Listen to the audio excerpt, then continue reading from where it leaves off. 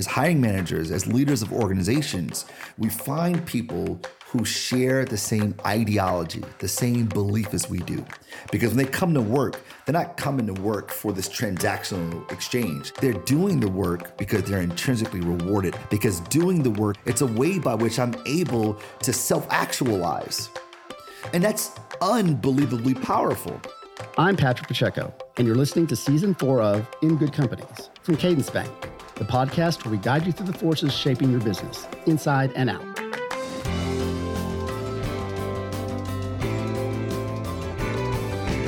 Here's a question for you. What makes a good job? I mean, a really good one. Is it salary and benefits, or is it the meaning of your work, the team you see every day? Research by Deloitte shows that in the past decade, our professional expectations have changed. Today, our youngest workers want jobs where they belong, where they keep good relationships with their colleagues, businesses with a purpose in line with their values. In short, they look for culture first and foremost. So how can culture help your business? That's a question for today's guest. My name is Marcus Collins. I'm a marketing professor at the Ross School of Business and the author of the best-selling book, For the Culture. Marcus knows the ins and outs of culture.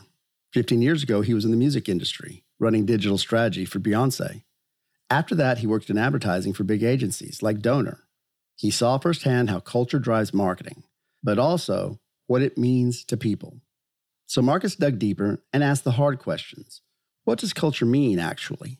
How can we use it to reach the right people, add in new talent to our teams, and work better together? He turned his research into a book, For the Culture. Today, we get a crash course. From marketing your products to hiring your teams, culture is the foundation to a good company. Simple, right? Well, maybe not quite. There's no external force more influential to human behavior than culture, full stop. And when you hear that, you go, yeah, that makes all the sense in the world, totally. But if you ask 5 people to define culture, you'll get 55 different answers, and that's a problem. We often say in the world of advertising, we need to get our ideas out in the culture, or we need to be informed by culture, what's going on in culture, or even we're hiring people, we have a foosball table in the kitchen. We have a great culture here, just culture. And as I was investigating, I realized that my understanding of culture was superficial at best. I had some, intuition about what culture was or what was cultural, but I didn't really have the language to describe it. And I found myself in practice being hamstringed and being able to leverage its power in any sustainable or consistent way. Because if we can't fully describe a thing, how do we ever fully harness its power? So I started to study it. And when I did my doctoral work at Temple, I wanted to see how brands and branded products spread or propagate within a cultural context. And this is when I came to understand culture through a sociological lens, and then through a consumption lens, then an organizational lens, so that we can harness and operationalize its power. And the idea of all this is that once we have language, a perspective, and skills, we also have a responsibility. So most of the time in our podcast, when we talk culture, we mean company culture, but it seems like you're talking about culture in a much broader sense in some ways. So what's your working definition of culture?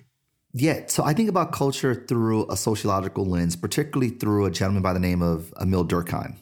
And he would talk about culture as a system of conventions and expectations that demarcate who we are and what people like us do. Right? It's a system of norms, a governing operating system that dictates what is acceptable for people like us, right? And who are we? We are our identities, right? And within this context, we share a point of view of the world, beliefs and ideologies. These are our shared collective understanding of reality. And then we tell ourselves stories about said reality through the ideologies.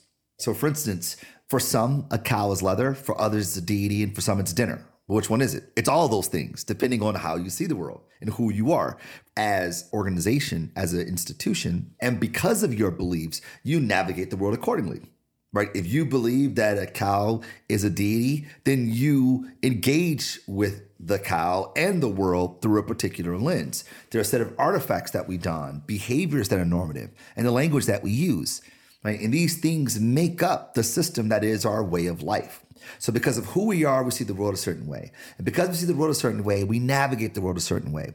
And then we express ourselves through shared work. And we think about culture broadly, we think about it through art, literature, film, music, television, dance, and brands and branded products become ways by which we express our identity, the beliefs we hold, our shared way of life, and our shared expression.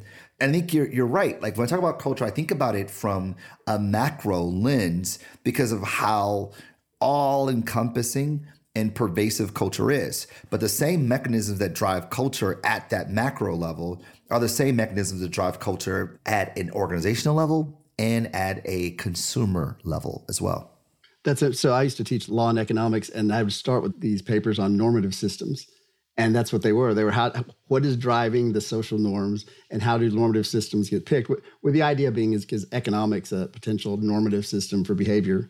But I'd lose them with that. You're so right. I mean, the idea of culture, it is a meaning-making system that is a measurement of normality. What is normal, right? There are social pressures pushing you, telling you to be normal, telling you to dress a certain way, to drive a certain vehicle, to wear your hair a certain way if you have hair, to marry a certain kind of person, to work at a certain kind of company, to eat certain things, to bury the dead a certain way if you bury the dead. All these things are byproducts of our cultural subscription, and they're social forces telling us to be normal, telling us to operate within the conventions and expectations of people like us. And since we are social animals by nature, as Aristotle put it, we are given to be in community. We are given to be together. We want to belong. So culture is about coming together in more ways than one. Your community gives you an accent, a sense of humor, a way of socializing. It changes how you interact with the world. And those behaviors, they have everything to do with business. Marketing is the act of going to market. And why do we go to market? To get people to adopt behavior, right? That's the job of marketers. And what I argue in the book is that whether you have marketer in your title or not, you are a marketer, right? And somewhere or another, you're trying to influence people to adopt behavior, whether it is to buy something, to download something, to vote a certain way, to get your boss to promote you, or to be more productive, to get your kid to eat peas. I mean, we're constantly influencing behavior. We're all kind of marketers in that way. And there is no external force more influential to human behavior than culture. So culture becomes the cheat code to getting people to adopt behavior. Now, the question becomes, well, what people are most likely to adopt behavior? I don't know about you, but for me, one look at my social media and I know who's influencing me. Everyone I follow is either a friend or someone who inspires me. They're people whose vision of the world I want to share. And according to Marcus, that's exactly the point. If we're trying to get people to move, the people we should be targeting are the people who see the world the way we do, or I refer to as the collective of the willing. So then the job of you, marketer, leader, manager, activist, politician, your job then is just to preach the gospel. When you talk about the world through your point of view, through your cultural lenses, the way you see the world, your ideologies, the stories that you tell yourself and tell the world about the world, people go, finally, someone said it. Man, I've been feeling that way forever. And finally, someone said it. And then they go take your message, your product, your cultural production, and they go share with people who are just like themselves as a way to present and project their own identity. And that's unbelievably powerful. Because when we look at the world that way, we start to activate a network effect that get things to propagate, not through our voices, but through voices of people that have much more credence with their people than we do. So how do you identify your congregation, or what happens if you identify a congregation and realize you're in the wrong congregation? If you're a manager and everybody else is a different congregation than you are, I mean, it seems like it's going to impact your success with that group. Totally. What this means for managers is a great imperative on being judicious about who you hire. We often hire people because of their expertise. We hire them because they've done the job elsewhere and been successful. So they're definitely going to be successful here. But we also know that doesn't always work. But we rely on that as a shortcut to mitigate the possibilities of us hiring incorrectly. But what I would argue is that just as much as we look at experience, we need to look at shared point of view, shared way of life. There's a great illustration of this and what's known as the bricklayer's parable. You've probably heard of it before. And the idea is this, if I drive down the street and I see you, Patrick, laying bricks, I go, what are you doing? And you go, I'm laying bricks. You have a job. You lay bricks. But if I drive down the street and I see you laying bricks, I go, what are you doing, man? You go, oh, I'm building a church. Well, you have a career. You build churches. But if I drive down the street and see you laying bricks, I go, dude, what are you doing? And you go, I'm building the house of God. You have a calling. Which one of you are more excited about going to work every day? The one with the calling. And that's the idea, is that we find people who share the same ideology, the same belief as we do. Because when they come to work, they're not coming to work for this transactional exchange, that I'm gonna give you my time, you give me money, and that's why I'm here. Don't ask me for nothing else. I ain't staying till after 5 o'clock. I ain't coming in earlier than 9 o'clock. This is a transactional relationship. And that's how we typically think about work. But the people who are fired up about the work they do, they're doing the work, not just because they're being rewarded or being compensated, but because they're intrinsically rewarded by the work. Because doing the work is a way by which I am able to realize my own ideological manifestation of the world. It's a way by which I'm able to self-actualize. And that's unbelievably powerful. Which means then, as managers, as hiring managers, as leaders of organizations, we've got to be very judicious about the people that we bring in. Are people here just because of the value propositions, i.e. the name looks good on their resume, the benefits are good, the pay is great? Or are they here because they believe? I think when they believe, you're going to get more out of them and they get more from you. The reciprocity of that relationship goes far beyond the transactional. At Cadence Bank, relationships define us. That's why we make a point of getting to know you, because it helps us serve you better. Visit cadencebank.com to learn more. Cadence Bank, member FDIC. To harness the power of culture, figure out what your business is really about, and you'll know who you want on your team. Then there's only one thing left to do: put it out to the world.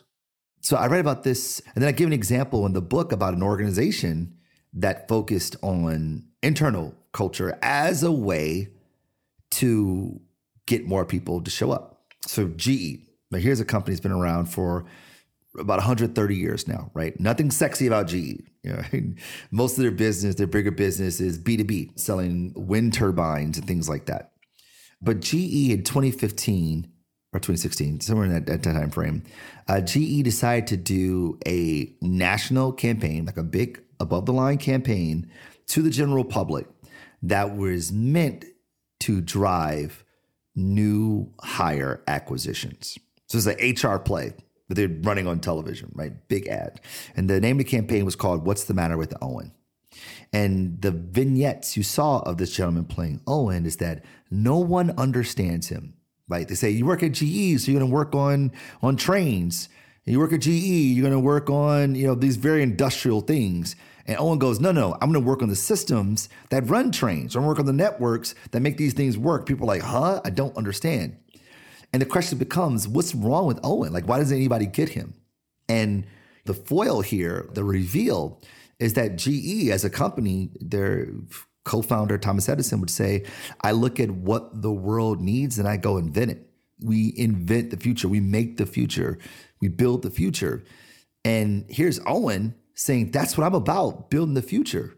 And GE is telling these stories of this fictional character, Owen, as a way of saying, at GE, we get you. We understand. No one else understands you, but we get you because like you, we're trying to build the future. So come get a world-changing job at GE.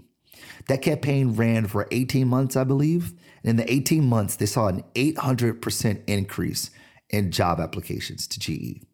Now, in those commercials, there was nothing about salary, nothing about 401k, nothing about benefits, nothing about where you'd be located. Instead, people were driven by the notion of building the future. And that's unbelievably powerful. Unbelievably powerful, because we typically think that the way that we get people to do things is value proposition driven, right? Dangle the carrot in front of them and they'll go chase the carrot. And as long as you keep the carrot in front of them, they'll keep on running. But what this shows us is an illustration of what the literature has been telling us for well over a century. It's who we are, how we see the world. Those are the things that govern how we show up in the world. When I took over the group at Cadence, the asset management and trust group, I went out and I hired a number of people, and they were at bigger firms making more money. And I approached them all the same, said, I'm going to pay you less money. You're not going to have a group of analysts sitting outside your door that you can walk out at 6, throw something on their desk and tell them you need it in the morning. If there's new marketing materials you want, you probably have to create them yourself. But you're going to have a role in the way the bank does business in this group from now and into the future. For the long term, you're going to have a role, and we're going to have local decision making, not a fiduciary officer that's sitting in New York or North Carolina or something else. And I'd say, are you interested? And every single one said, I'm interested. And they're all very impactful employees. It's been great. So you have a quote in the book that I found really interesting. It says, it's not what you say, it's what people hear. And can you explain what you mean by that? Yeah. When we're communicating through our perception of reality in hopes that people receive it the way we intended it. A frequent riff that my wife and I have is that she'll ask me to do something and I go, yes, dear. And she'll go, why you say it like that? And I'm like, I just said yes, dear. She's like, that's not what your face said though. Right? So like what I am communicating is not being translated with the same intentionality that I meant it to be, which means that because people see the world differently and they translate the world differently through their cultural lenses, then what people say isn't always what they hear.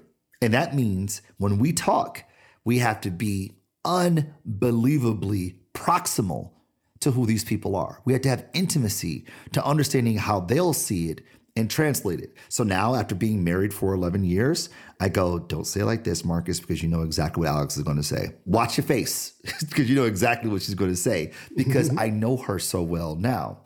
And that's my wife of 11 years. It took me some time to get there. So when we are communicating to the public, when we're communicating to our employees, to the organization, we are communicating to many people with different meaning-making systems. Therefore, our chances are much higher communicating with people who see the world the way we do.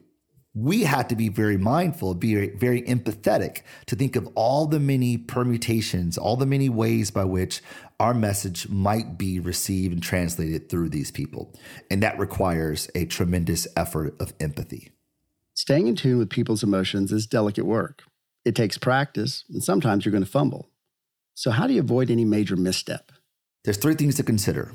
The first is things aren't the way they are the way that we are. That's why for some, a cow is leather, for others it's a deity, and for some it's dinner. And therefore, there is no objective truth. The truth is subjective, right?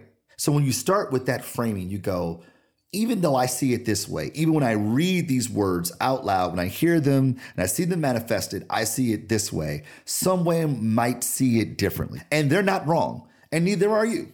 Right? They're not wrong, neither are you. The first. The second is that we have to develop a muscle for empathy. We have to set aside our biases, our ethnocentrisms, all the way in which we apprehend the world through our cultural lenses, and see the world through someone else's lenses and go, okay, if I say this, someone may see it this way and they may see it that way. Should I say it? Is it worth saying? Or should I find another way to say it? Even though I feel like it's the perfect metaphor, even though I feel like it's the perfect illustration. If I say it this way, I'm going to upset Chris. But if I say it that way, then I might offend Mary. Is it worth it? Probably not. But the only way you can know how Chris and Mary might interpret it is to have close proximity, which leads to the third thing. We have to be really good at communicating in ways that evoke emotion.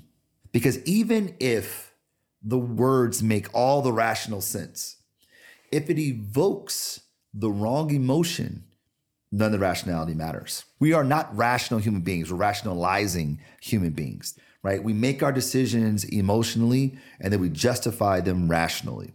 Therefore, when we're preaching the gospel, when we're talking to people, when we're communicating, we have to think about it like, are we evoking the emotion that we want? Because it's the emotion that's connected through a shared ideology, right? It's the way we see the world that makes us feel wronged, right? Like, I don't like what she did because like that was disrespectful. Well, why? Or that offended me. Why? Because of how you see the world or what you think is acceptable. Right? The emotional parts that we have come from the beliefs and ideologies that we hold, which is why shared belief and ideologies is so unbelievably important. I used to do a lot in the political world and wrote help campaigns. And I guess we'd call this activating your base. But that leaves a whole lot of undecideds out there.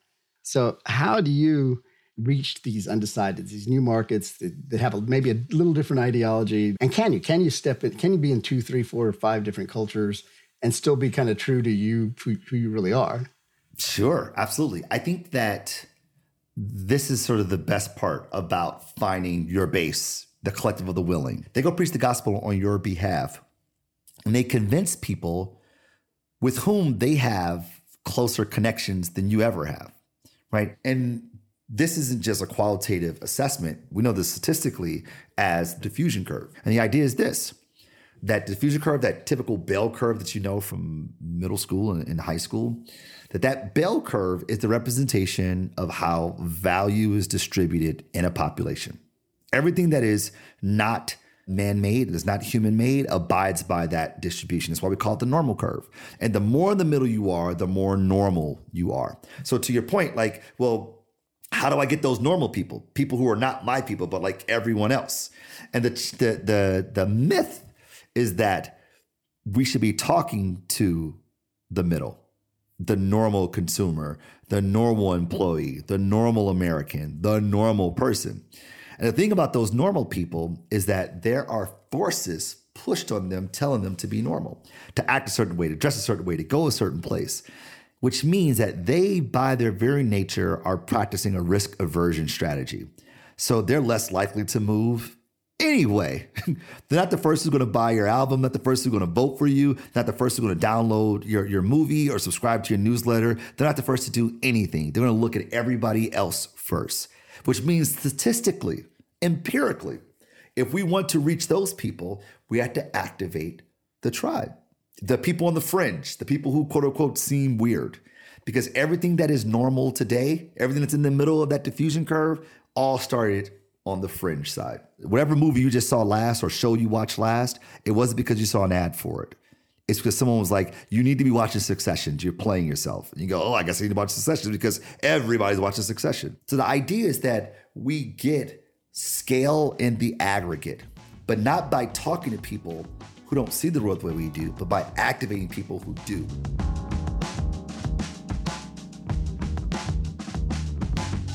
Thinking outside the box will take work, active work, because most of us like being in the norm. And it's a humbling thought, right? We're not really immune to a trend. We're all in that curve, even us on the business side. Do you think the majority of companies who are marketing their products do try to appeal to that middle and miss out on where they really need to be? Of course, it's because it's efficient. It's like blast a message to the middle and prayerfully, hopefully, God willing, inshallah, we will be able to reach people, right? And if we reach them, maybe we can convert 0.012% of them. Like that's the entire marketing communication business. We actually call it the sales funnel. It's so fluid and commonplace that we keep doing it because there's social pressures telling us to be normal, right? That's what we learned in business school, and that's what we're told when we're in industry, and we keep doing the same thing, expecting different results. And it becomes much more expensive to reach audiences because there are more people in the middle, normal, and therefore it's louder, it's more congested, it's more saturated. That's why the Super Bowl is so expensive. That's why advertising during prime time is so expensive, because that's where everyone is. But this is what we do, not because it's accurate, but because it's fluid. Not because it's real, but because it's easy. It's clear that culture is a powerful tool for business, and it's up to us to use it for good. You know the saying, with great power comes great responsibility. The things we've been talking about, it's neither good nor bad, right? It just is, right? It just is. The fact that we are influenced by people like ourselves is just how we're wired. It just is. However, the difference between it being neutral or without value then rests on the intention of the user. Because the same things that can get people to work at GE, those are the same tools, the same cognitive levers that could be pulled to get people to, to be radicalized by ISIS. Therefore, the user, that is us, those who become knowledgeable about these cognitive heuristics, we now have a responsibility to use them ethically. Now, the thing about ethics is that ethics are culturally mediated. So for some, one thing is ethical, for others, it's not. Right. So I try to make the argument that, we have to be very mindful about how we use this knowledge, because we can be hurtful to society and to individuals. Ethics are complex. So while practice won't make perfect, it will make progress. Just follow the Marcus method. In my work, in my practice, I offer a rubric that I use that I call IPO. IPO, that is intentions, perspectives, and outcomes. So the intentions are, what are my intentions in doing this thing? Like, why am I doing this thing? Is it just to make money? Is it just to get my candidate elected? Is it self-serving? Or is there a benefit to the end consumer? Is there a benefit to the voter? Is there a benefit? Am I doing this in such a way that I am contributing to the exchange? And they go, yes, okay, my heart's in the right place, right? Again, that is a subjective measurement. And then I go, okay, so what's the perspective of the people that I'd be engaging? That is, how might people who are not me perceive this piece of work, this speech, or whatever I'm putting out in the world? How might they perceive it? Which requires me setting aside my perspective and adopting the lens of someone else, right? Being empathetic. And particularly from the most marginalized community that could potentially bump into the thing I'm putting in the world. So now I have my intentionality that I measure to be good. I have a perspective of people who are not myself, and I go, I think this is going to be okay. No one's going to be offended, or I think the people will get it. Then I say, what are the potential outcomes? Like, what could go wrong? If people don't get it, what's the worst that can happen? And it's those three variables that I use as a calculus to say, I'm going to do this thing. I'm going to do it. But if it passed the sniff test on intentionality, doesn't pass on perspective, and the outcomes, the worst that could happen is pretty bad, I go, I'm not doing it.